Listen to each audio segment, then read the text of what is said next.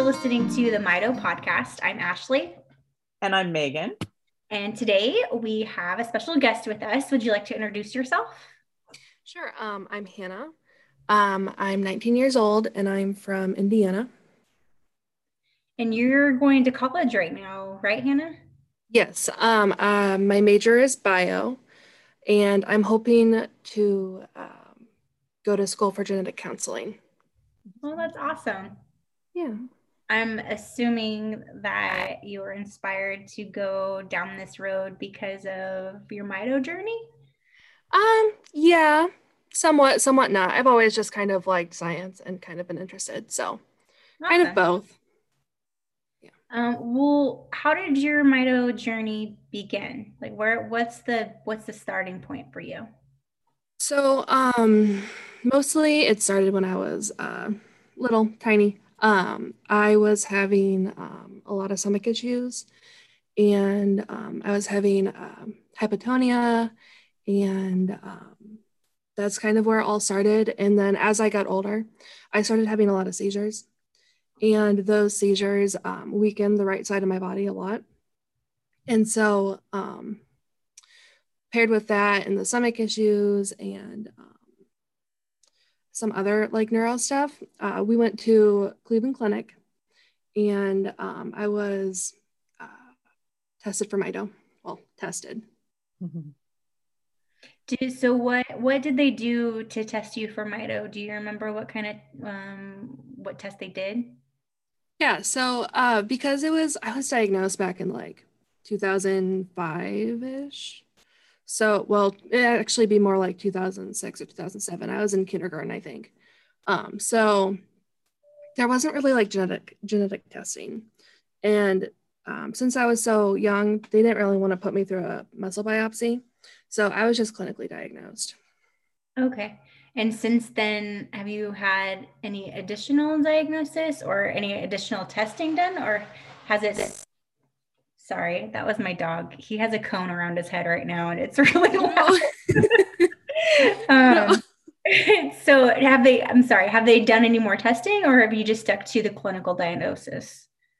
Pretty much just the clinical diagnosis. As I got older, things started to get a little bit worse. I started to have more stomach issues, and I started developing a lot of dysautonomia symptoms. So like I was diagnosed with POTS and some other kind of diagnoses, but I'm not going to get tested right now, maybe more in the future. But for right now, I'm just kind of happy where I am. I don't feel like I need to know anything specific. I'm just kind of going with the flow.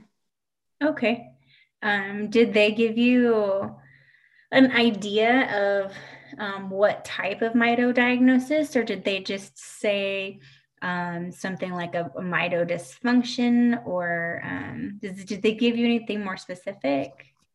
Yeah, so well, back then too, there wasn't a lot of they didn't know as many types of mitochondrial disease as there are now from back then. I'm saying back then like it was a long time ago. It's not a long time ago, but no, but you know what though, I was just thinking it's so important that you are saying that, because science has gotten so much further in what, I mean, yeah, it doesn't sound 2005. I mean, it doesn't sound like that long ago, but for us, for Mito people, a lot has happened in that last 15 years. Like a lot has happened. So I get how you're referring to it, because it doesn't seem like it, but we've definitely gone through a lot of discoveries, and a lot of like hundreds of mitochondrial diseases have been found in that 15 years. So both Megan and I understand. Especially when it comes to absolutely shocks me. Sorry, it absolutely shocks me that there's so many. Like there's hundreds, and like I get it because mitochondria has its own little DNA, but still, wow, absolutely shocks me. Yeah, and then I think at this the last fact that I read was that there was over 350 different mitochondrial diseases right now. Wow. That means that there's 350 that have names. That doesn't mean that there aren't another 350 that we just haven't called anything yet. Okay, so what was that diagnosis? What did they say? So they kind of narrowed it down to MELAS or maybe some type of MRF. So I think MELAS stands for mitochondrial encephalomyopathy, lactic acidosis, and stroke-like episodes. Mm-hmm. And then for our listeners too, if you don't recognize that, it's also referred to as MELAS. Okay, yeah. And then I don't remember exactly what MRF stands for. Something with red ragged fibers, but so yeah, they kind of narrowed it down to that.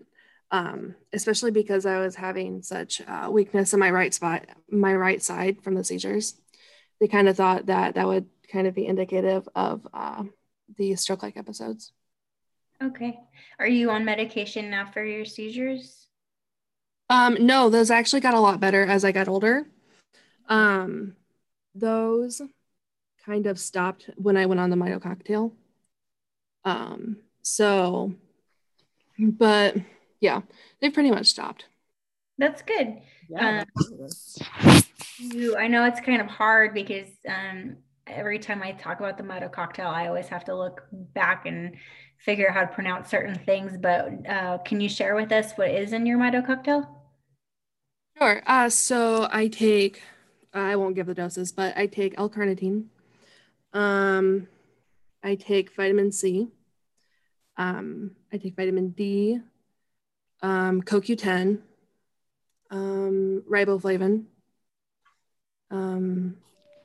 vitamin E. I think that's all for like the Mito stuff. Mm-hmm. And then I just take iron supplements, which I mean, half the world takes it. No, it's good that you were able to tell us what is in that, because it seems to be with a lot of the people that we've been able to speak with that those are the main supplements that is in the cocktail. And it is obviously a little bit different for each person, especially with doses, and if you're a baby, if you're a toddler, if you're an adult. So it's actually really nice to hear that, because every once in a while, Megan and I will hear of something we've never heard of before. We're like, wait, what is that? Right. Yeah. And so as an adult, because I know, so we've been trying to get this podcast put together for a couple of weeks, but you were in the middle of finals, which is really exciting. Do you know how you did? Yeah, I haven't gotten one test back, but I got a 95% on my organic chemistry test today, which I am very excited about. I was stressing out about that like crazy. I was a bio major too. That's what my degree is. Yeah. That was one of the hardest classes. I know, it's terrifying. And then the rest of them, I got either B's or A's. So good job. It's done with though. Yeah, I'm so happy it's done with.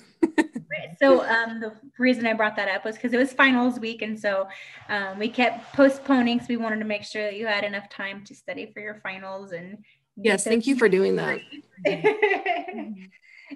So with finals, and I'm sure you're probably so happy, like the stress is so much lower, but what does that mean for you as an adult, a young adult, to have Mito and also going to college and going through these finals?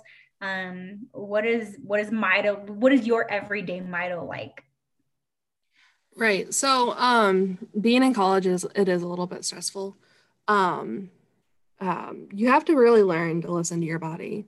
From being diagnosed at such a young age, I've kind of learned to recognize the signs and the signals that my body just kind of needs in order to remain stable and steady. I always say push steady, not push through. So that's helpful. And I mainly deal with a lot of fatigue right now and stomach issues and some other like dysautonomic stuff. But all of that just kind of tells me that I need to really listen to my body and slow down or stay steady. I have a lot of accommodations for academic stuff, which is really helpful. I get extra time on assignments, and if I need to miss a class, it's excused. Um, and I have my own room, like a single room. So that's nice because if I need to sleep or take a nap, then I can, and I don't bug anyone, or I don't like disrupt anyone. No one disrupts me. So that's really nice. That's good. Yeah. That's amazing that I know colleges do accommodations as well, but that's really helpful for people who It is. have any sort of disability to be able to have certain accommodations that follow you from all your schooling and your IEPs and all of that to actually into college. So that's helpful to know. Yeah, and thankfully my college is really good at it. They're really accommodating, and the disability services is really, really kind and really helpful, and it's just been a really good experience. That's awesome. That's really good to hear. Yeah. Is there, let me see what other notes I had written down. Is there anything that you wanted to tell other people that are just starting their Mito journey, whether it be parents or people around your age or even older than you? So I guess the main things that I would say is just advocate for yourself, because not a lot of doctors know what mitochondrial disease is. And you know what? That's okay, because they learn a certain skill set, and I mean, they can build on that skill set, but they're not going to know everything. So that's okay. You just kind of have to educate and advocate for yourself and say, this is what I need, which sometimes goes okay, sometimes it doesn't. But and also definitely learning to listen to your body, recognizing those signs in your body and those signals in your body is really helpful. And also understanding that it is hard, but as long as you, well, I guess a lot of opportunities are going to rise, and they're going to be depleted, I guess is the right word, but not necessarily depleted, but a lot of opportunities are going to be more of a struggle than others because of that. But you're also going to have new opportunities. So like for me, I recognize that I may not be able to do certain things that other people might be able to on a daily basis, but I also know that since I do want to be in genetic counseling, I know that I'm going to have the opportunity to connect to people on a different level, and the ability to understand what people are going through. And yeah. It's kind of just a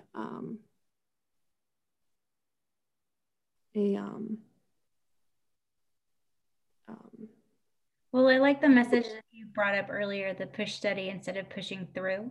I think that's really important because it goes along with what you were saying about understanding your body and knowing what keeps your energy source, so that you can be able to do as much as you possibly can. If you just push through, then the next day you might not have that energy to keep going, to do the things that you want to do. So I think that was a great message.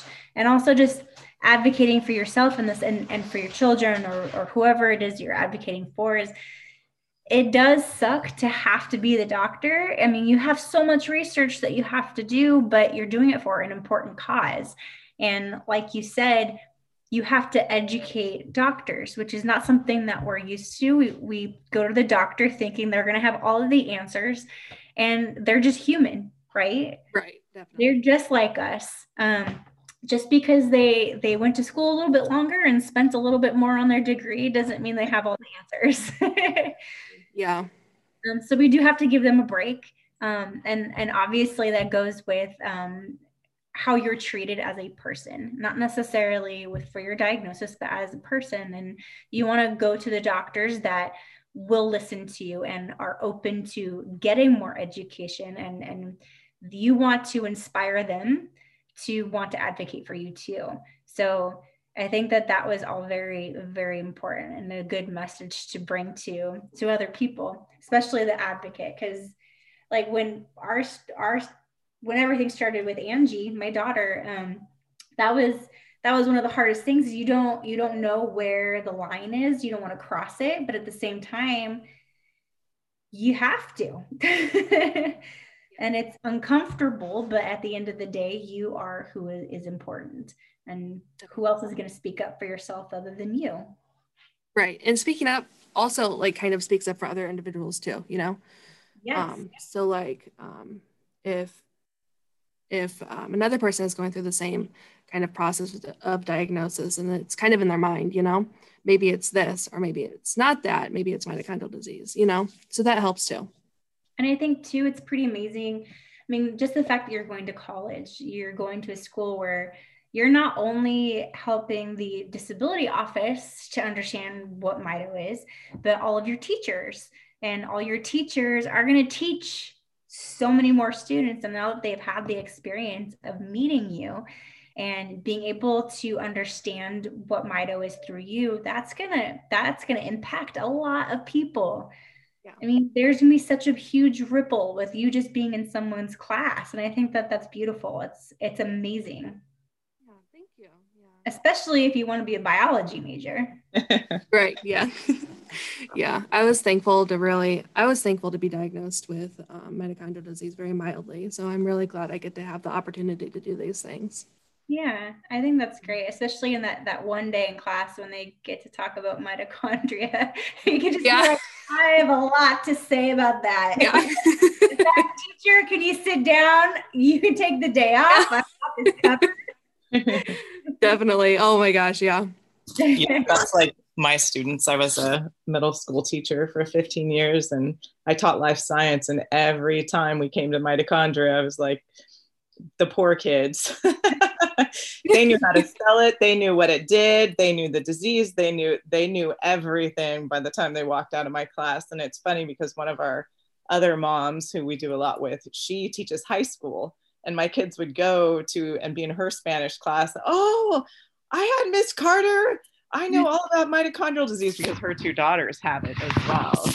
And so it's just, you know, it's one of those things where when it's near and dear to your heart and you just automatically start spreading awareness. And I think also too, what you said about, you know, being a genetic counselor and being able to connect on a whole different level with patients.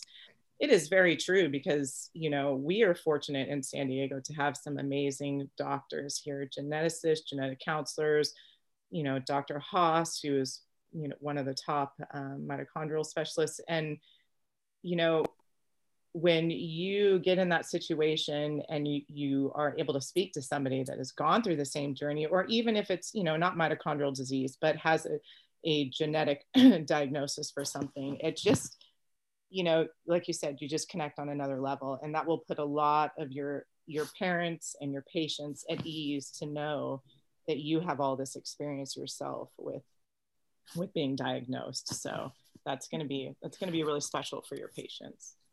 Yeah, definitely. Yeah. And it's also really fun being in college and talking to these professors, these like biology professors that have done research, so much research on these things. And once you tell them, they're like, oh my gosh, you know, I want to know everything about you. And I'm like, oh boy. Now, you also, I wanted to put a little plug in for your guys' Instagram. And also, you also do a podcast, correct? No, we don't do a podcast. No. Oh, I thought you guys did. I'm sorry. No, that's okay. We just kind of raise awareness for other diseases. I'm the one with mitochondrial disease, obviously. And there are 1, 2, 3, 4 other girls that help run the page.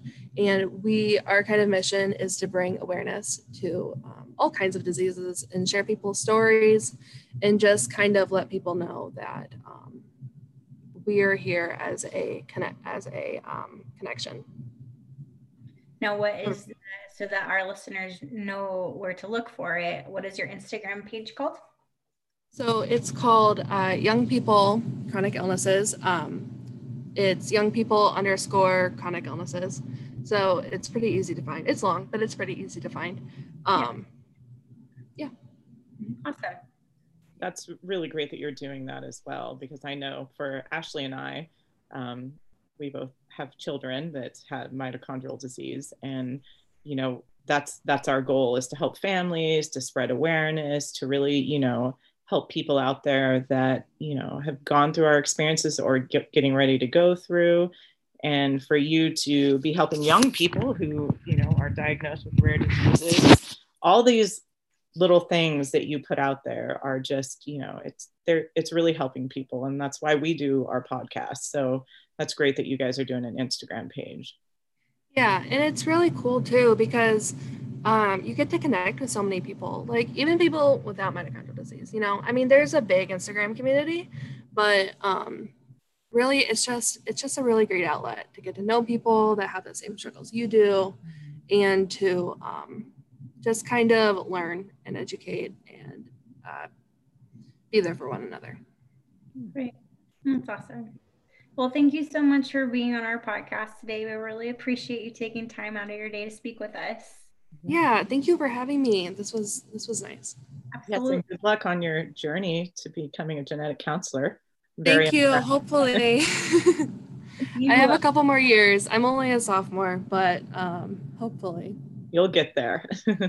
You will. Thank you again, and thank you to our listeners for joining us on the Mito podcast. You can find us on Facebook, you can find us on Instagram, you can also email us at themitopodcast@gmail.com, and you can also find us on YouTube. We are on there now. Most of our episodes are audio only, but we do have a couple that have video on there. So go ahead and go to YouTube and take a listen, or you can just go to mitopodcast.com.